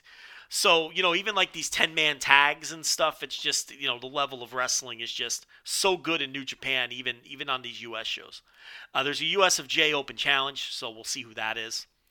Tomohiro Ishii versus Minoru Suzuki, which they set up in Dallas. Filthy Tom Lawlor versus Yuji Nagata. That could be a very interesting match. There's a 12-man tag with United Empire. Everybody except Ospreay. So Hanare, Jeff Cobb, Great Okan, TJP, and Aussie Open against a Bullet Club team. El Phantasmo, Hikuleo, Chris Bay, Carl Anderson, Doc Gallows. Remember, Impact's going to be in the mix with these Bullet Club wars with Chris Bay and the Good Brothers and Jay White working Impact. and Scott Norton teaming with those guys. So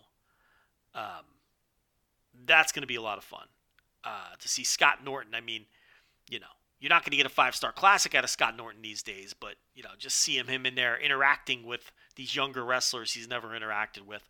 Chicago Street Fight, no time limit. Finn Juice and Brody King against TMDK and Bad Dude Tito. Jonah and Shane Haste are the TMDK members in this case.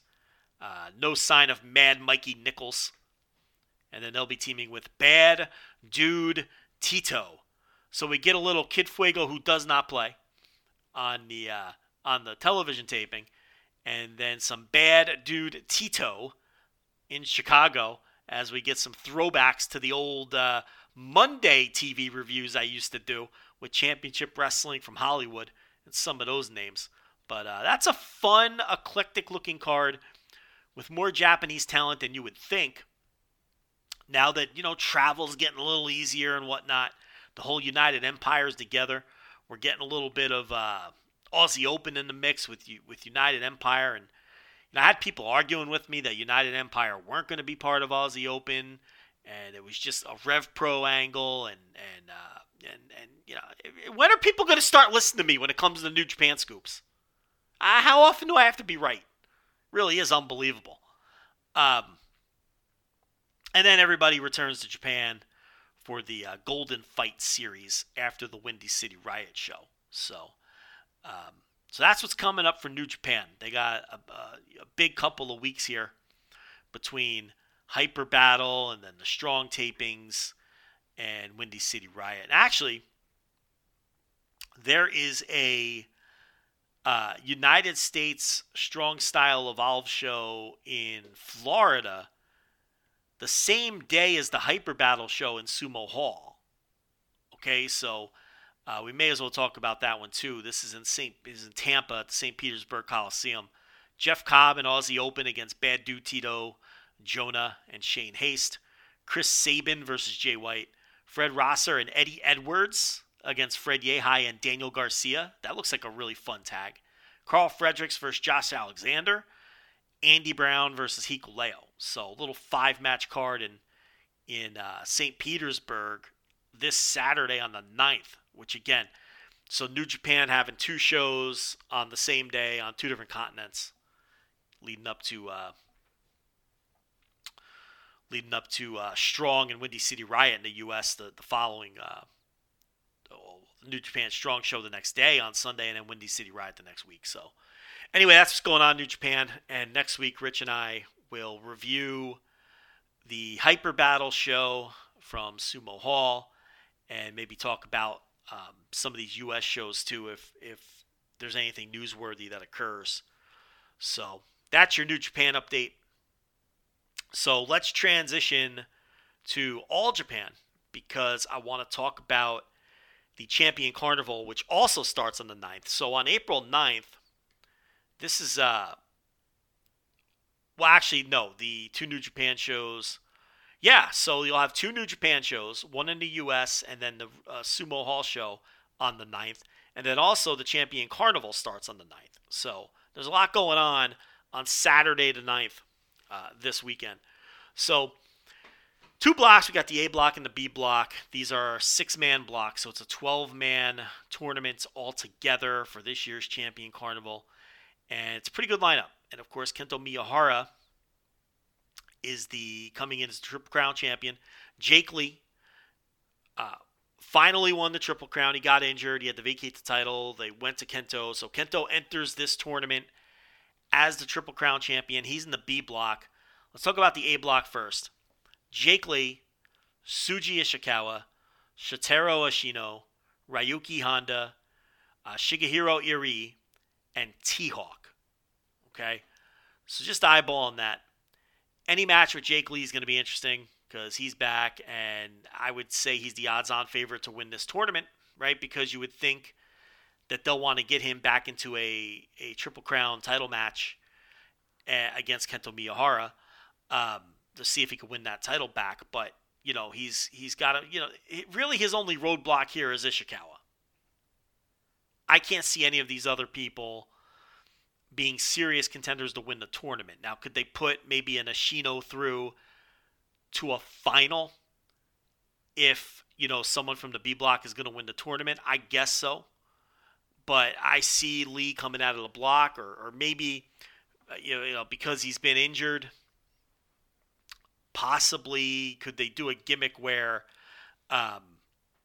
because he's coming off the injury, he's not exactly fresh, and maybe for that reason. But the thing is, like, he's back. Like, he's wrestled some matches, so it's not as if these Champion Carnival matches are his return. He's done some tags. So, I don't want to overthink this one. I think he'll win the block, and to me, he's the favorite to win the tournament. The B block, Kento Miyahara, Suwama, Yoshitatsu, Yuma Aoyagi, Kuma Arashi, and Takuya Nomura, which is a very interesting name. Now, looking at the two blocks, so Nomura's never been in a Champion Carnival. T-Hawk has never been in a Champion Carnival. I don't think Erie has ever been in a Champion Carnival. And I'd have to let me look up Honda. He's the other one. And Honda has never been in a champion. So I think we have 4 first-time Champion Carnival participants. What about Kuma? I think Arashi's been in one. I think Kuma Arashi has been in one. Let me double check. But Kuma Arashi.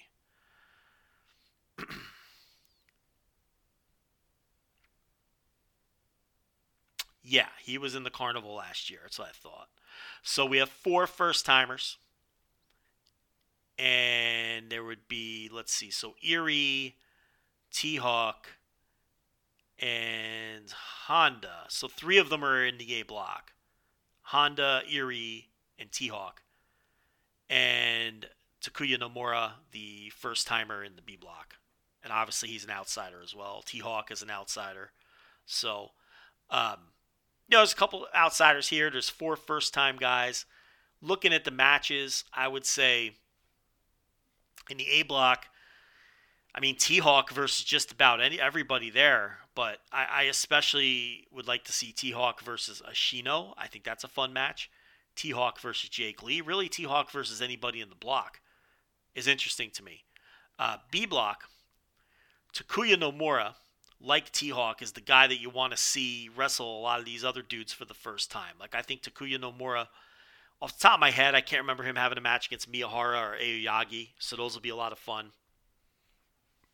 Even Nomura versus Suwama will be a lot of fun. So,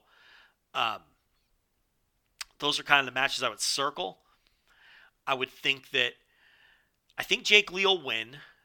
The question is, do they have him beat Miyahara in the final and then do an immediate rematch? Or do they have Kento Miyahara get knocked off on the final night by whoever's going to face Jake Lee, right?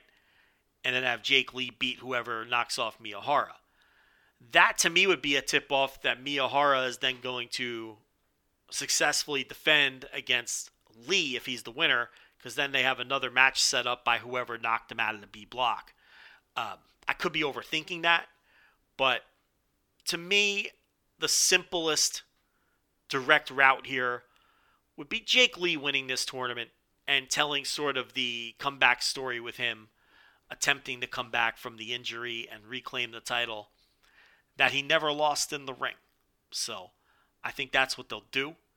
I'm glad that there's no voodoo murder in the mix with this. Well, I guess technically, isn't Suwama part of voodoo murder right now?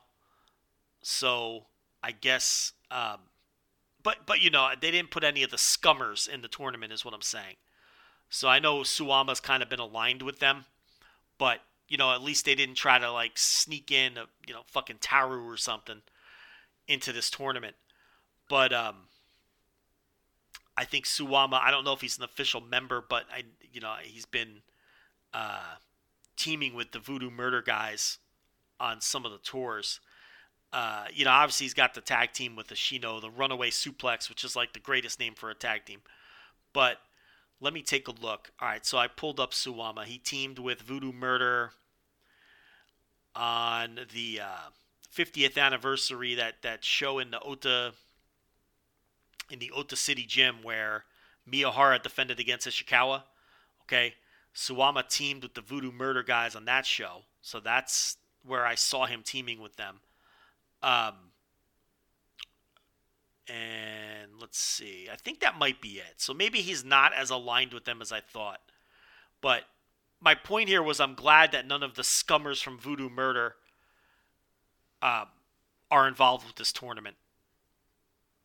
So, because I've got no interest in that. But as far as Miyahara goes, they went back to him when Lee was stripped after he was injured. So Miyahara has, I think, one defense. I'm checking now. I think he defended on that 50th. No, he's got. Oh, I forgot the Abdullah Kobayashi.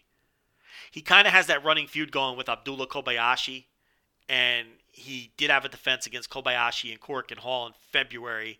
And then, of course, the match I just mentioned against Tsuji Ishikawa in the Ota City Gym on that 50th anniversary tour gimmick.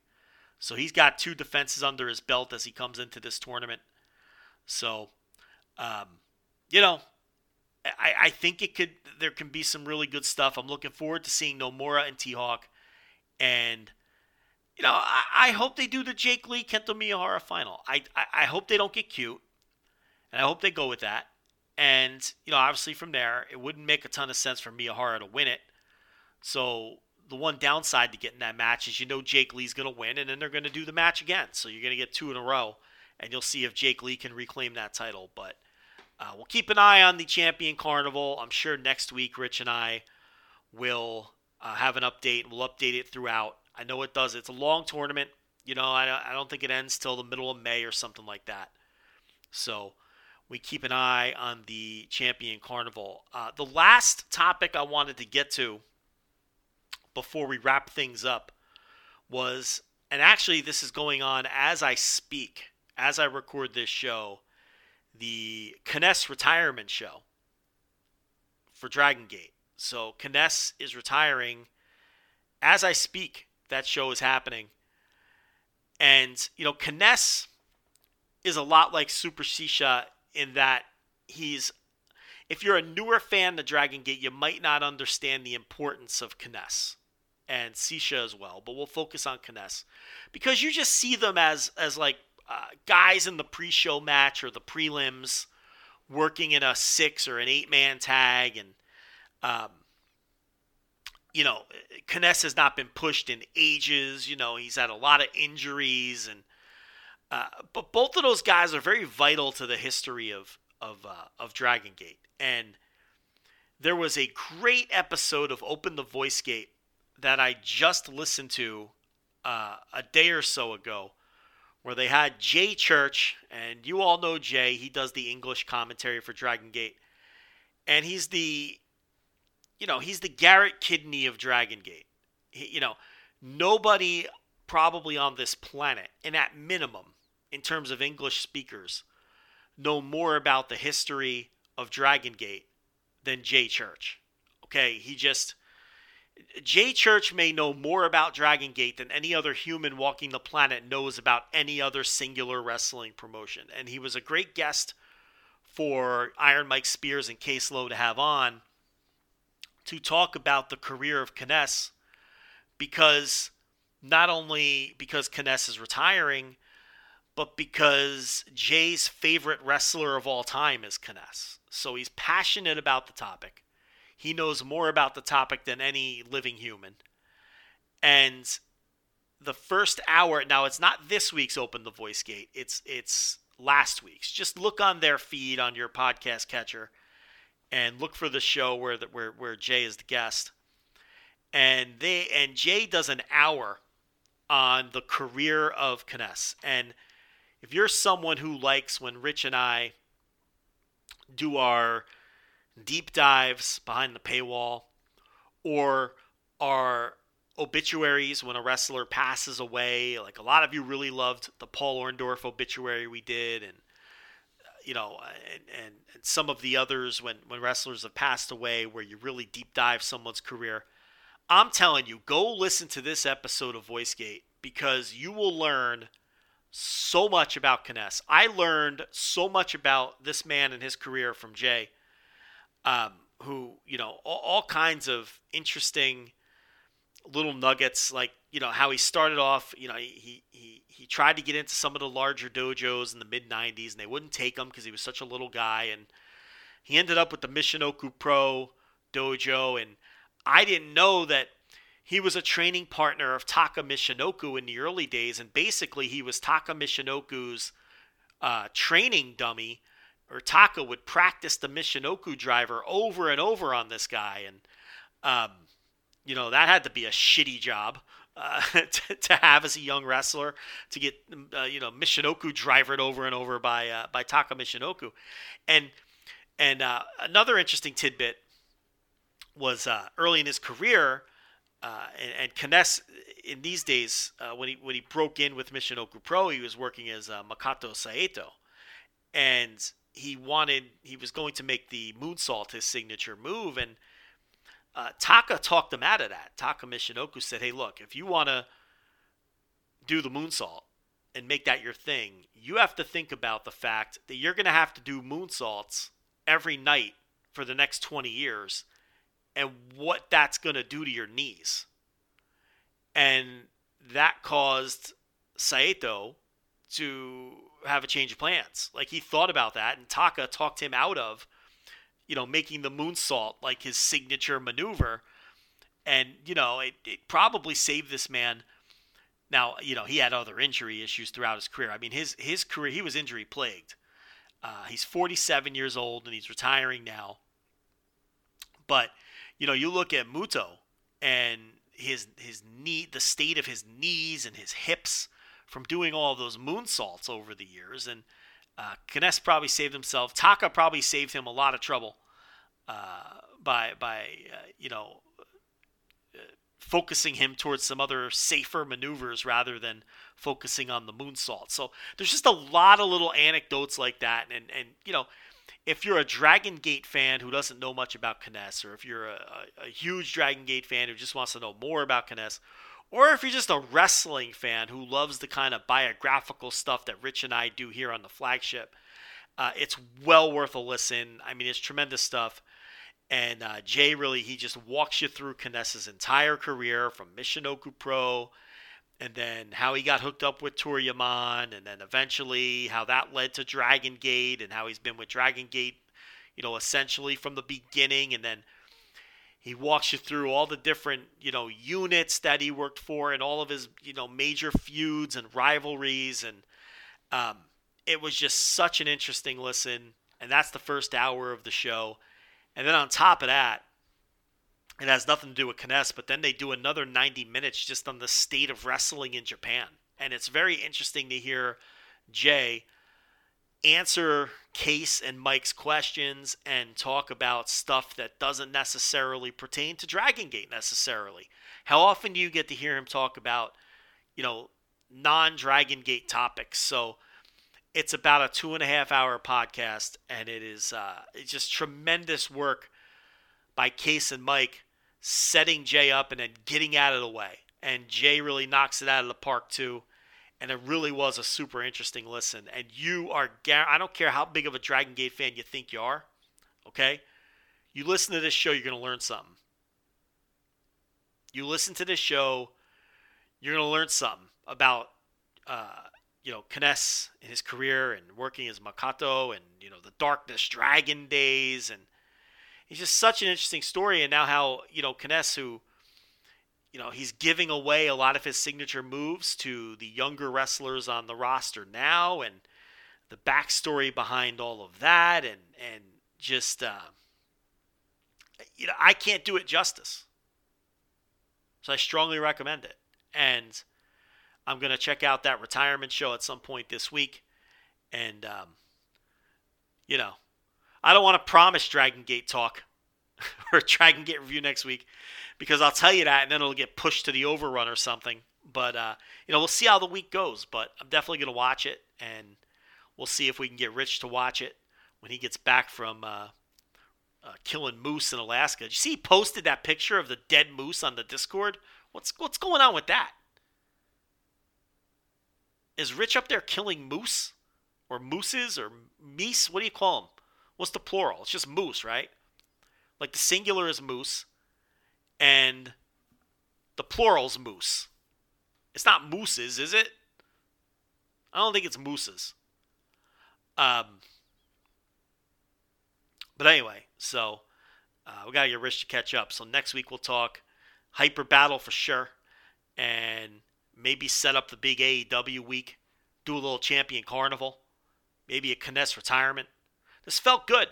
We hit a lot of topics today on the Flagship. A lot of different promotions. WWE, little AEW, right? Some New Japan, All Japan, even a little Dragon Gate. So this was a good show. And it's like 5 o'clock in the morning, so I should probably wrap it up. So that's it. We'll see you next week with the return of Rich Craich. Take care.